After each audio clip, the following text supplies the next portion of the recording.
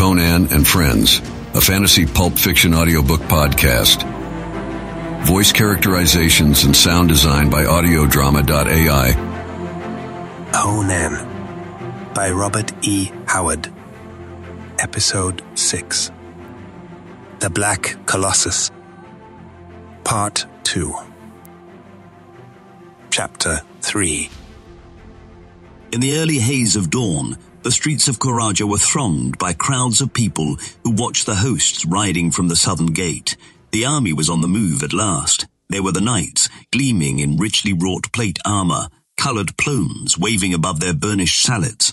Their steeds, caparisoned with silk, lacquered leather and gold buckles, caracoled and curveted as their riders put them through their paces. The early light struck glints from lance points that rose like a forest above the array, their pennants flowing in the breeze. Each knight wore a lady's token, a glove, scarf, or rose, bound to his helmet, or fastened to his sword belt. They were the chivalry of Coraja, 500 strong, led by Count Thespades, who, men said, aspired to the hand of Yasmela herself. They were followed by the light cavalry on rangy steeds.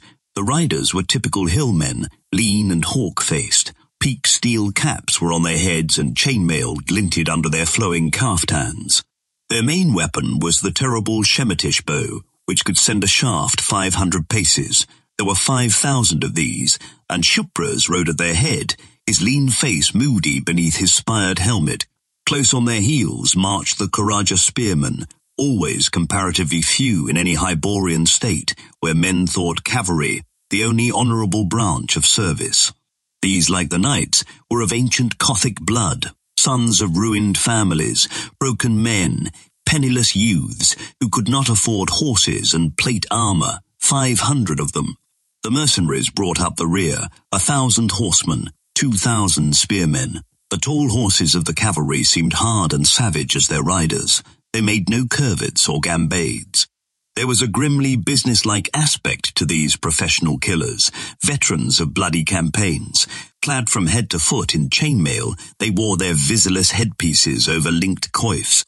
Their shields were unadorned, their long lances without guidons. At their saddlebows hung battle axes or steel maces, and each man wore at his hip a long broadsword. The spearmen were armed in much the same manner, though they bore pikes instead of cavalry lances. They were men of many races and many crimes. There were tall Hyperboreans, gaunt, big-boned, of slow speech and violent natures, tawny-haired Gundamen from the hills of the northwest, swaggering Corinthian renegades, swarthy Zingarians with bristling black moustaches and fiery tempers, Aquilonians from the distant west. But all, except the Zingarians, were Hyborians. Behind all came a camel in rich housings, led by a knight on a great warhorse, and surrounded by a clump of picked fighters from the royal house troops. Its rider, under the silken canopy of the seat, was a slim, silk-clad figure, at the sight of which the populace, always mindful of royalty, threw up its leather cap and cheered wildly. Conan the Cimmerian, restless in his plate armour, stared at the bedecked camel with no great approval, and spoke to Amalric, who rode beside him, resplendent in chainmail threaded with gold, golden breastplate and helmet, with flowing horsehair crest. The princess would go with us. She's supple, but too soft for this work. Anyway, she'll have to get out of these robes. Amalric twisted his yellow moustache to hide a grin. Evidently Conan supposed Yasmela intended to strap on a sword and take part in the actual fighting, as the barbarian women often fought. The women of the Hyborians do not fight like your Cimmerian women, Conan, he said. Yasmela rides with us to watch the battle. Anyway, he shifted in his saddle and lowered his voice. Between you and me, I have an idea that the princess dares not remain behind. She fears something. An uprising. Maybe we'd better hang a few citizens before we start. No, one of her maids talked, babbled about something that came into the palace by night, and frightened Yasmela half out of her wits. It's some of Natok's deviltry, I doubt not. Conan, it's more than flesh and blood we fight. Well, grunted the Cimmerian, it's better to go meet an enemy than to wait for him. He glanced at the long line of wagons and camp followers, gathered the reins in his mailed hand, and spoke from habit the phrase of the marching mercenaries. Hell or plunder, comrades, march! Behind the long train, the ponderous gates of Coraja closed. Eager heads lined the battlements. The citizens well knew they were watching life or death go forth. If the host was overthrown, the future of Coraja would be written in blood. In the hordes swarming up from the savage south, mercy was a quality unknown. All day the columns marched, through grassy, rolling meadowlands, cut by small rivers, the terrain gradually beginning to slope upward. Ahead of them lay a range of low hills, sweeping in an unbroken rampart from east to west. They camped that night on the northern slopes of those hills, and hook-nosed, fiery-eyed men of the hill tribes came in scores to squat about the fires and repeat news that had come up out of the mysterious desert. Through their tales ran the name of Natok like a crawling serpent. At his bidding, the demons of the air brought thunder and wind and fog. The fiends of the underworld shook the earth with awful roaring. He brought fire out of the air and consumed the gates of walled cities and burnt armored men to bits of charred bone. His warriors covered the desert with their numbers, and he had 5,000 Stygian troops in war chariots under the rebel prince Kutamun. Conan listened unperturbed. War was his trade. Life was a continual battle, or series of battles since his birth. Death had been a constant companion. It stalked horrifically at his side, stood at his shoulder beside the gaming tables. Its bony fingers rattled the wine cups. It loomed above him, a hooded and monstrous shadow when he lay down to sleep. He minded its presence no more than a king minds the presence of his cupbearer. Someday its bony grasp would close. That was all. It was enough that he lived through the present. However, others were less careless of fear than he. Striding back from the sentry lines, Conan halted as a slender cloaked figure stayed him with an outstretched hand. "Princess, you should be in your tent." I could not sleep. Her dark eyes were haunted in the shadow. "Conan, I am afraid. Are there men in the host you fear?" His hand locked on his hilt. "No man," she shuddered. "Conan, is there anything you fear?" He considered tugging at his chin. "Aye," he admitted at last, "the curse of the gods." Again she shuddered. "I am cursed. A fiend from the abysses has set his mark upon me. Night after night he lurks in the shadows, whispering awful secrets to me. He will drag me down to be his queen in hell. I dare not sleep. He will come to me in my pavilion as he came in the palace. Conan, you are strong. Keep me with you. I am afraid." She was no longer a princess, but only a terrified girl. Her pride had fallen from her, leaving her unashamed in her nakedness. In her frantic fear, she had come to him who seemed strongest. The ruthless power that had repelled her drew her now. For answer, he drew off his scarlet cloak and wrapped it about her, roughly, as if tenderness of any kind were impossible to him. His iron hand rested for an instant on her slender shoulder, and she shivered again, but not with fear.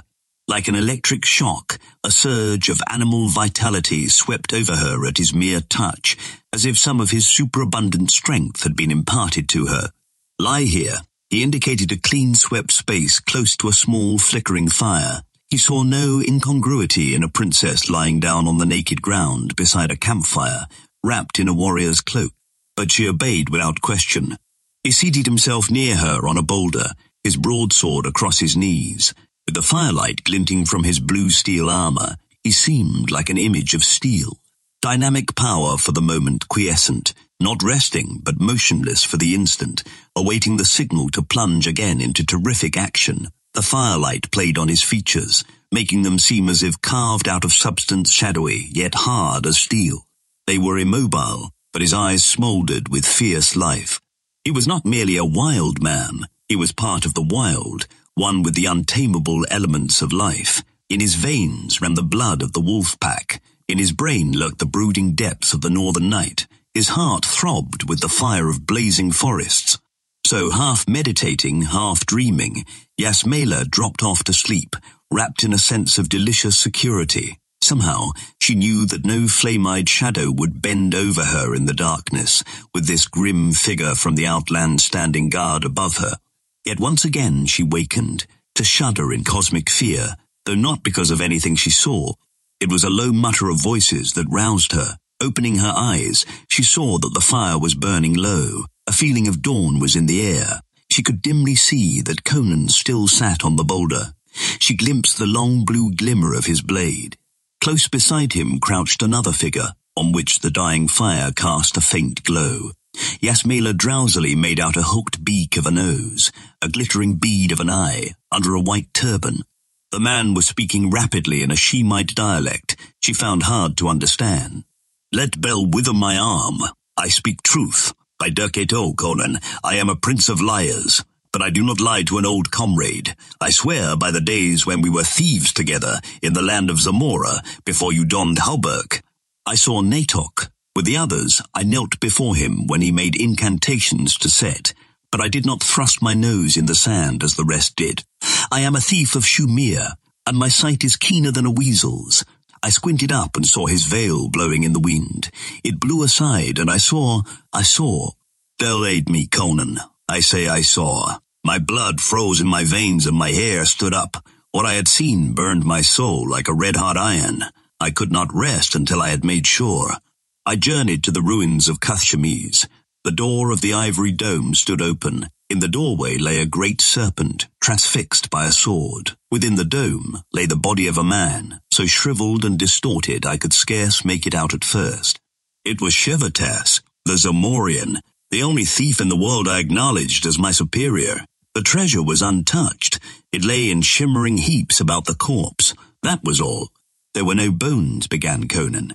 There was nothing, broke in the Shemite passionately. Nothing! Only the one corpse! Silence reigned an instant, and Yasmela shrank with a crawling, nameless horror. Whence came Natok? Rose the Shemite's vibrant whisper.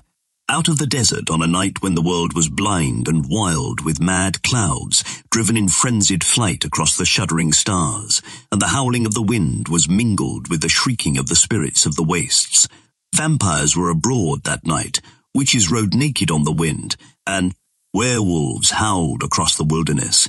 On a black camel he came, riding like the wind, and an unholy fire played about him. The cloven tracks of the camel glowed in the darkness. When Natok dismounted before Set's shrine by the oasis of Athakar, the beast swept into the night and vanished, and I have talked with tribesmen who swore that it suddenly spread gigantic wings and rushed upwards into the clouds, leaving a trail of fire behind it. No man has seen that camel since that night, but a black, brutish, man-like shape shambles to Natok's tent and gibbers to him in the blackness before dawn. I will tell you, Conan, Natok is... Look, I will show you an image of what I saw that day by Shushan when the wind blew aside his veil. Yasmela saw the glint of gold in the Shemite's hand as the men bent closely over something. She heard Conan grunt, and suddenly blackness rolled over her. For the first time in her life, Princess Yasmela had fainted. Chapter 4.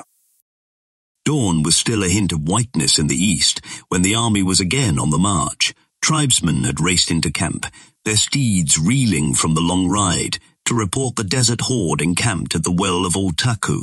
So through the hills, the soldiers pushed hastily, leaving the wagon trains to follow. Yasmela rode with them. Her eyes were haunted. The nameless horror had been taking even more awful shape, since she had recognized the coin in the Shemite's hand the night before, one of those secretly molded by the degraded Zujite cult, bearing the features of a man dead 3,000 years. The way wound between ragged cliffs and gaunt crags, towering over narrow valleys. Here and there villages perched, huddles of stone huts plastered with mud.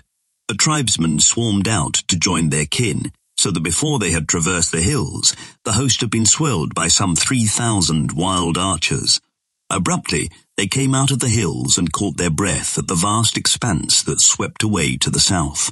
On the southern side, the hills fell away, sheerly, marking a distinct geographical division between the Kothian uplands and the southern desert. The hills were the rim of the uplands, stretching in an almost unbroken wall. Here they were, bare and desolate, inhabited only by the Zahimi clan, whose duty it was to guard the caravan road. Beyond the hills, the desert stretched bare, dusty, lifeless, yet beyond its horizon lay the well of Oltaku and the horde of Natok. The army looked down on the pass of Shambla, through which flowed the wealth of the north and the south, and through which had marched the armies of Koth, Karaja, Shem, Turan, and Stygia. Here the sheer wall of the rampart was broken. Promontories ran out into the desert, forming barren valleys, all but one of which were closed on the northern extremity by rugged cliffs. This one was the pass. It was much like a great hand extended from the hills. 2 fingers, parted, formed a fan-shaped valley. The fingers were represented by a broad ridge on either hand, the outer sides sheer, the inner steep slopes. The vale pitched upward as it narrowed, to come out on a plateau, flanked by gully-torn slopes. A well was there, and a cluster of stone towers, occupied by the Zahamis. There Conan halted, swinging off his horse. He had discarded the plate armor for the more familiar chain mail. Thespides reined in and demanded, "Why do you halt?" "Well, await them here," answered Conan. "'Twere more knightly to ride out and meet them," snapped the Count. "They'd smother us with numbers," answered the Cimmerian. "Besides, there's no water out there. We'll camp on the plateau." "My knights and I camp in the valley," retorted Thespides angrily. "We are the vanguard, and we, at least, do not fear a ragged desert swarm." Conan shrugged his shoulders, and the angry nobleman rode away. Amalric halted in his bellowing order to watch the glittering company riding down the slope into the valley. The fools! Their canteens will soon be empty, and they'll have to ride back up to the well to water their horses.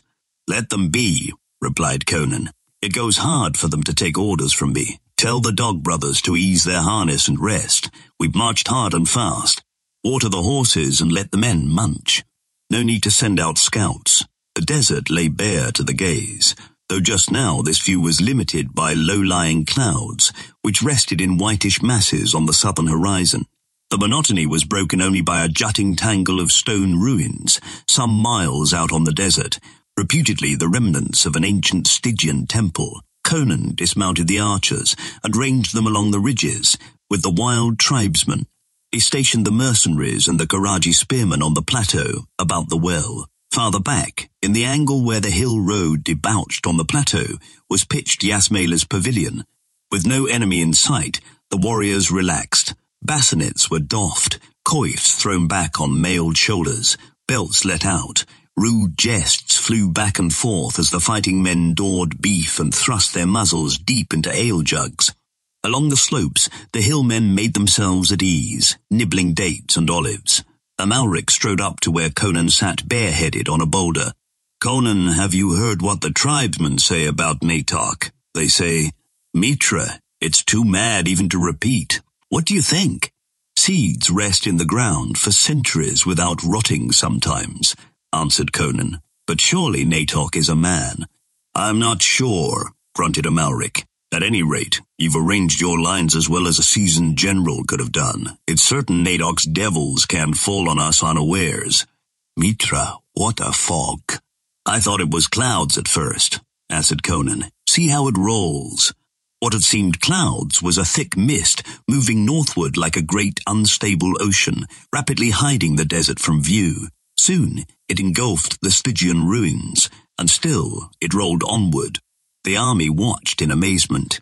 It was a thing unprecedented, unnatural and inexplicable. "No use sending out scouts," said Amalric disgustedly. "They couldn't see anything. Its edges are near the outer flanges of the ridges. Soon the whole pass and these hills will be masked." Conan, who had been watching the rolling mist with growing nervousness, bent suddenly and laid his ear to the earth. He sprang up with frantic haste, swearing, "Horses and chariots, thousands of them. The ground vibrates to their tread." "Ho, there!" his voice thundered out across the valley to electrify the lounging men. "Burgonets and pikes, you dogs! Stand to your ranks!" At that, as the warriors scrambled into their lines, hastily donning headpieces and thrusting arms through shield straps, the mist rolled away as something no longer useful. It did not slowly lift and fade like a natural fog. It simply vanished, like a blown-out flame. One moment, the whole desert was hidden with the rolling, fleecy billows, piled mountainously, stratum above stratum. The next, the sun shone from a cloudless sky on a naked desert, no longer empty, but thronged with the living pageantry of war. A great shout shook the hills.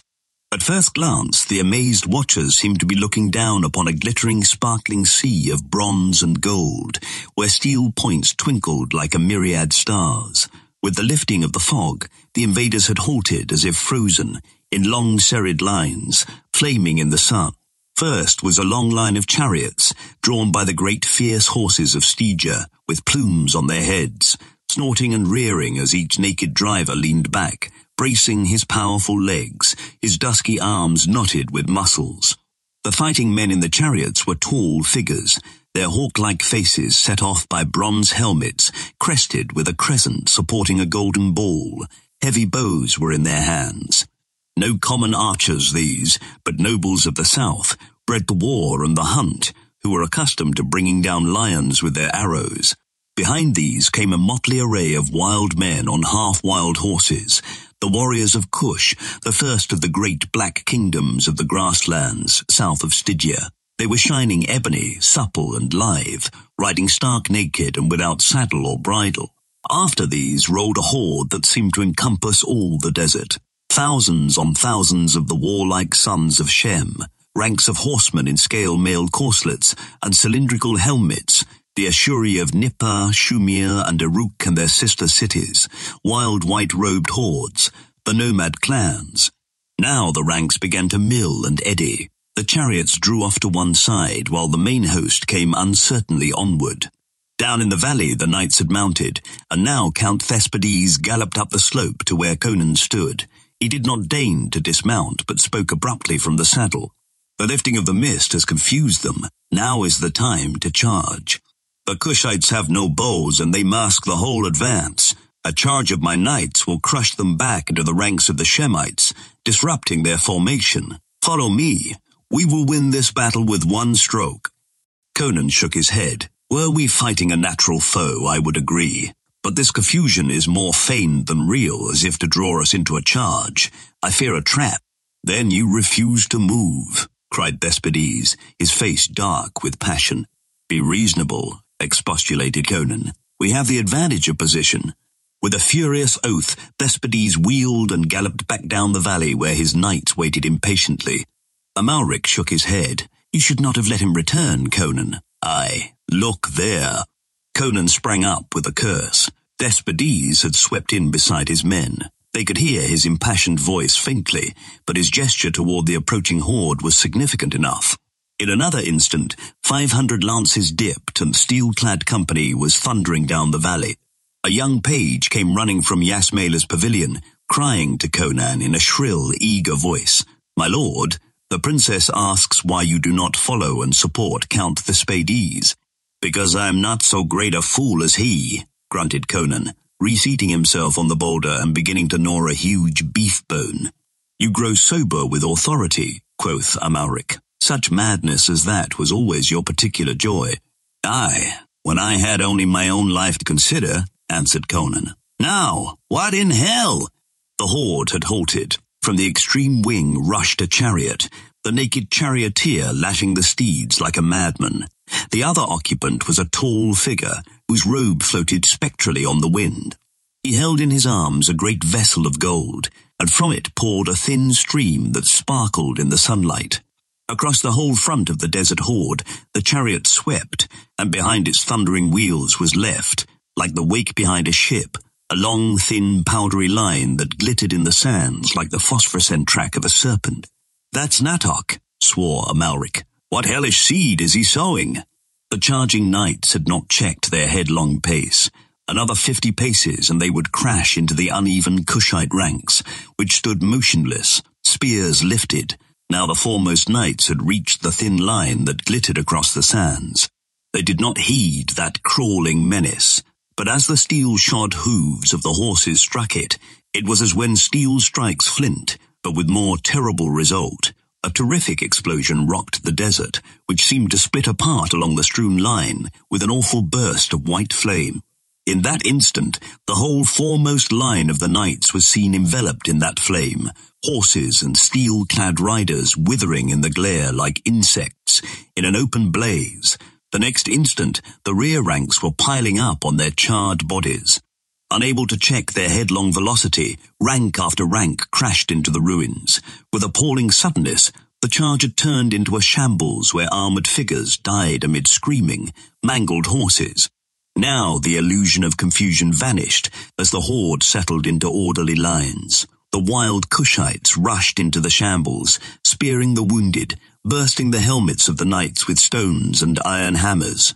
It was all over so quickly that the watchers on the slope stood dazed, and again the horde moved forward, splitting to avoid the charred waste of corpses.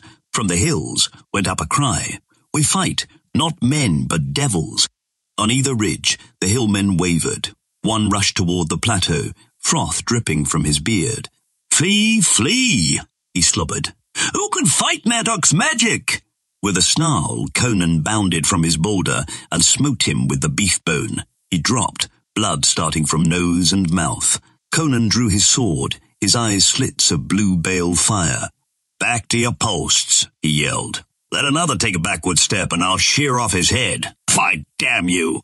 The rout halted as quickly as it had begun. Conan's fierce personality was like a dash of ice water in their whirling blaze of terror. "Take your places," he directed quickly, "and stand to it. Neither man nor devil comes up Shamla Pass this day." Where the plateau rim broke to the valley slope, the mercenaries braced their belts and gripped their spears. Behind them, the lancers sat their steeds, and to one side were stationed the Coraja spearmen as reserves. To Yasmela, standing white and speechless at the door of her tent, the host seemed a pitiful handful in comparison to the thronging desert horde. Conan stood among the spearmen. He knew the invaders would not try to drive a chariot charge up the pass in the teeth of the archers, but he grunted with surprise to see the riders dismounting. These wild men had no supply trains. Canteens and pouches hung at their saddle peaks. Now they drank the last of their water and threw the canteens away. "This is the death grip," he muttered as the lines formed on foot. "I'd rather have had a cavalry charge, wounded horses bolt and ruin formations." The horde had formed into a huge wedge, of which the tip was the Stygians, and the body, the mailed Ashuri, flanked by the nomads. In close formation, shields lifted. They rolled onward, while behind them, a tall figure in a motionless chariot lifted wide-robed arms in grisly invocation. As the horde entered the wide valley mouth, the hillmen loosed their shafts. In spite of the protective formation, men dropped by dozens. The Stygians had discarded their bows, helmeted heads bent to the blast, dark eyes glaring over the rims of their shields. They came on in an inexorable surge, striding over their fallen comrades. But the Shemites gave back the fire, and the clouds of arrows darkened the skies. Conan gazed over the billowing waves of spears, and wondered what new horror the sorcerer would invoke. Somehow he felt that Natok, like all his kind, was more terrible in defense than in attack. To take the offensive against him invited disaster. But surely it was magic that drove the horde on in the teeth of death. Conan caught his breath at the havoc wrought in the on-sweeping ranks. The edges of the wedge seemed to be melting away, and already the valley was strewn with dead men.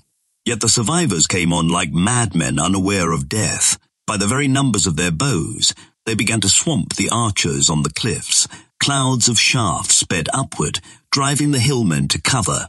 Panic struck at their hearts at that unwavering advance, and they plied their bows madly, eyes glaring like trapped wolves. As the horde neared the narrower neck of the pass, boulders thundered down, crushing men by the scores. But the charge did not waver. Conan's wolves braced themselves for the inevitable concussion. In their close formation and superior armor, they took little hurt from the arrows. It was the impact of the charge Conan feared, where the huge wedge should crash against his thin ranks. And he realized now there was no breaking of that onslaught. He gripped the shoulder of a Zahimi who stood near. "Is there any way by which mounted men can get down into the blind valley beyond that western ridge?" "Aye, a steep, perilous path, secret and eternally guarded. But—" Conan was dragging him along to where Amalric sat, his great war horse. "Amalric," he snapped, "follow this man. He'll lead you into yon outer valley. Ride down it, circle the end of the ridge, and strike the horde from the rear. Speak not, but go. I know it's madness, but we're doomed anyway. We'll do all the damage we can before we die. Haste." Amalric's moustache bristled in a fierce grin, and a few moments later his lancers were following the guide into a tangle of gorges leading off from the plateau. Conan ran back to the pikemen, sword in hand. It was not too soon. On either ridge, Shupras's hillmen, mad with anticipation of defeat, rained down their shafts desperately. Men died like flies in the valley and along the slopes, and with a roar and an irresistible upward surge, the Stygians crashed against the mercenaries. In a hurricane of thundering steel, the lines twisted and swayed. It was war-bred noble against professional soldier. Shields crashed against shields, and between them spears drove in, and blood spurted. Conan saw the mighty form of Prince Cotamon across the sea of swords, but the press held him hard, breast to breast with dark shapes that gasped and slashed. Behind the Stygians, the Ashuri were surging and yelling. On either hand, the nomads climbed the cliffs and came to hand grips with their mountain kin. All along the crests of the ridges, the combat raged in blind, gasping ferocity, tooth and nail, frothing mad with fanaticism and ancient feuds. The tribesmen rent and slew and died. Wild hair flying, the naked Cushites ran howling into the fray. It seemed to Conan that his sweat-blinded eyes looked down into a rising ocean of steel that seethed and eddied, filling the valley from ridge to ridge. The fight was at a bloody deadlock. The hillmen held the ridges and the mercenaries, gripping their dipping pikes, bracing their feet in the bloody earth, held the pass. Superior position and armor for a space balanced the advantage of overwhelming numbers, but it could not endure. Wave after wave of glaring faces and flashing spears surged up the slope, the Ashuri filling the gaps in the Stygian ranks. Conan looked to see Amalric's lancers rounding the western ridge, but they did not come, and the pikemen began to reel back under the shocks, and Conan abandoned all hope of victory and of life. Yelling a command to his gasping captains, he broke away and raced across the plateau to the Karada reserves, who stood trembling with eagerness. He did not glance toward Yasmela's pavilion. He had forgotten the princess. His one thought was the wild beast instinct to slay before he died. "This day you become knights," he laughed fiercely, pointing with his dripping sword toward the hillmen's horses, herded nearby. "Mount, and follow me to hell." The hill steed reared wildly under the unfamiliar clash of the Gothic armor, and Conan's gusty laugh rose above the din as he led them to where the eastern ridge branched away from the plateau. 500 footmen, pauper patricians, younger sons, black sheep, on half-wild Shemite horses, charging an army down a slope where no cavalry had ever dared charge before. Past the battle-choked mouth of the pass they thundered, out onto the corpse-littered ridge. Down the steep slope they rushed, and a score lost their footing and rolled under the hooves of their comrades. Below them, men screamed and threw up their arms, and the thundering charge ripped through them as an avalanche cuts through a forest of saplings. On through the close-packed throngs, the Karagias hurtled, leaving a crushed-down carpet of dead. And then, as the horde writhed and coiled upon itself, Amalric's lancers, having cut through a cordon of horsemen encountered in the outer valley, swept around the extremity of the western ridge and smote the host in a steel-tipped wedge, splitting it asunder. His attack carried all the dazing demoralization of a surprise on the rear. Thinking themselves flanked by a superior force and frenzied at the fear of being cut off from the desert, swarms of nomads broke and stampeded, working havoc in the ranks of their more steadfast comrades. These staggered, and the horsemen rode through them. Up on the ridges, the desert fighters wavered, and the hillmen fell on them with renewed fury, driving them down the slopes. Stunned by surprise, the horde broke before they had time to see it was but a handful which assailed them. And once broken, not even a magician could weld such a horde again. Across the sea of heads and spears, Conan's madmen saw Amalric's riders forging steadily through the rout, to the rise and fall of axes and maces, and a mad joy of victory exalted each man's heart and made his arms steel. Bracing their feet in the wallowing sea of blood, whose crimson waves lapped about their ankles, the pikemen in the pass mouth drove forward, crushing strongly against the milling ranks before them. The Stygians held, but behind them the press of the Ashuri melted, and over the bodies of the nobles of the south who died in their tracks to a man, the mercenaries rolled to split and crumple the wavering mass behind. Up on the cliffs, old Shupras lay with an arrow through his heart. Amalric was down, swearing like a pirate, a spear through his mailed thigh. Of Conan's mounted infantry, scarce 150 remained in the saddle, but the horde was shattered.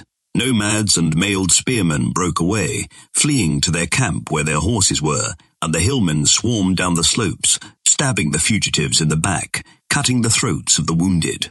In the swirling red chaos, a terrible apparition suddenly appeared before Conan's rearing steed. It was Prince Conan, naked but for a loincloth, his harness hacked away, his crested helmet dented, his limbs splashed with blood.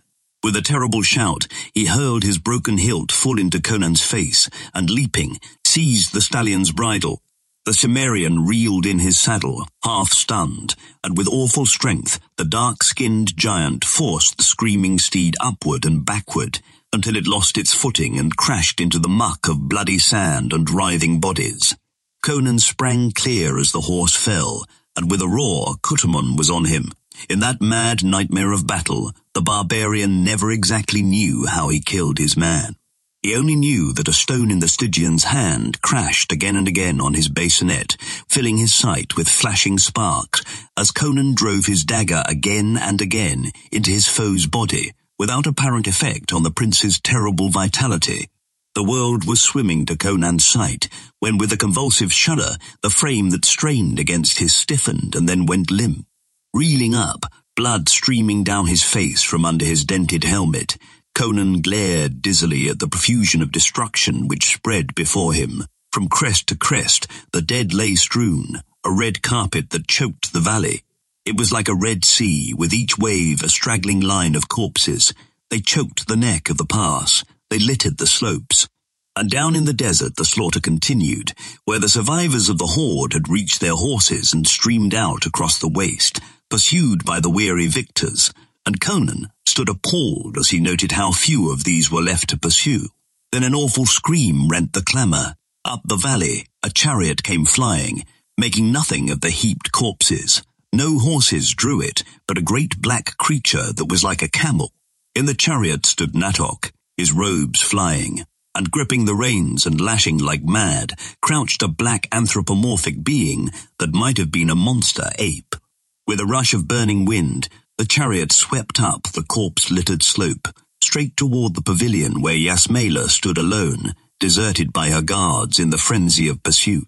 Conan, standing frozen, heard her frenzied scream as Natok's long arms swept her up into the chariot. Then the grisly steed wheeled and came racing back down the valley, and no man dared speed arrow or spear lest he strike Yasmela, who writhed in Natok's arms.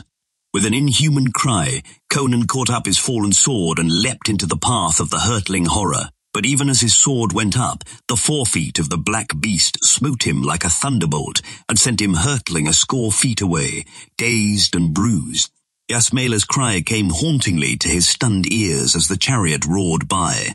A yell that had nothing of the human in its timbre rang from his lips as Conan rebounded from the bloody earth and seized the rein of a riderless horse that raced past him, throwing himself into the saddle without bringing the charger to a halt. With mad abandon, he raced after the rapidly receding chariot. He struck the levels flying and passed like a whirlwind through the Shemite camp. Into the desert he fled, passing clumps of his own riders and hard-spurring desert horsemen. On flew the chariot, and on raced Conan, though his horse began to reel beneath him. Now the open desert lay all about them, bathed in the lurid, desolate splendour of sunset. Before him rose up the ancient ruins, and with a shriek that froze, the blood in Conan's veins, the unhuman charioteer cast Natok and the girl from him. They rolled on the sand, and to Conan's dazed gaze, the chariot and its steed altered awfully. Great wings spread from a black horror that in no way resembled a camel, and it rushed upward into the sky, bearing in its wake a shape of blinding flame, in which a black man-like shape gibbered in ghastly triumph. So quickly it passed that it was like the rush of a nightmare through a horror-haunted dream. Natok sprang up, cast a swift look at his grim pursuer, who had not halted but came riding hard, with sword swinging low and spattering red drops, and the sorcerer caught up the fainting girl and ran with her into the ruins. Conan leapt from his horse and plunged after them. He came into a room that glowed with unholy radiance, though outside the dusk was falling swiftly. On a black jade altar lay Yasmela, her naked body gleaming like ivory in the weird light. Her garments lay strewn on the floor, as if ripped from her in brutal haste. Natok faced the Cimmerian, inhumanly tall and lean, clad in shimmering green silk. He tossed back his veil, and Conan looked into the features he had seen depicted on the Zugite coin. "I blench, dog." The voice was like the hiss of a giant serpent.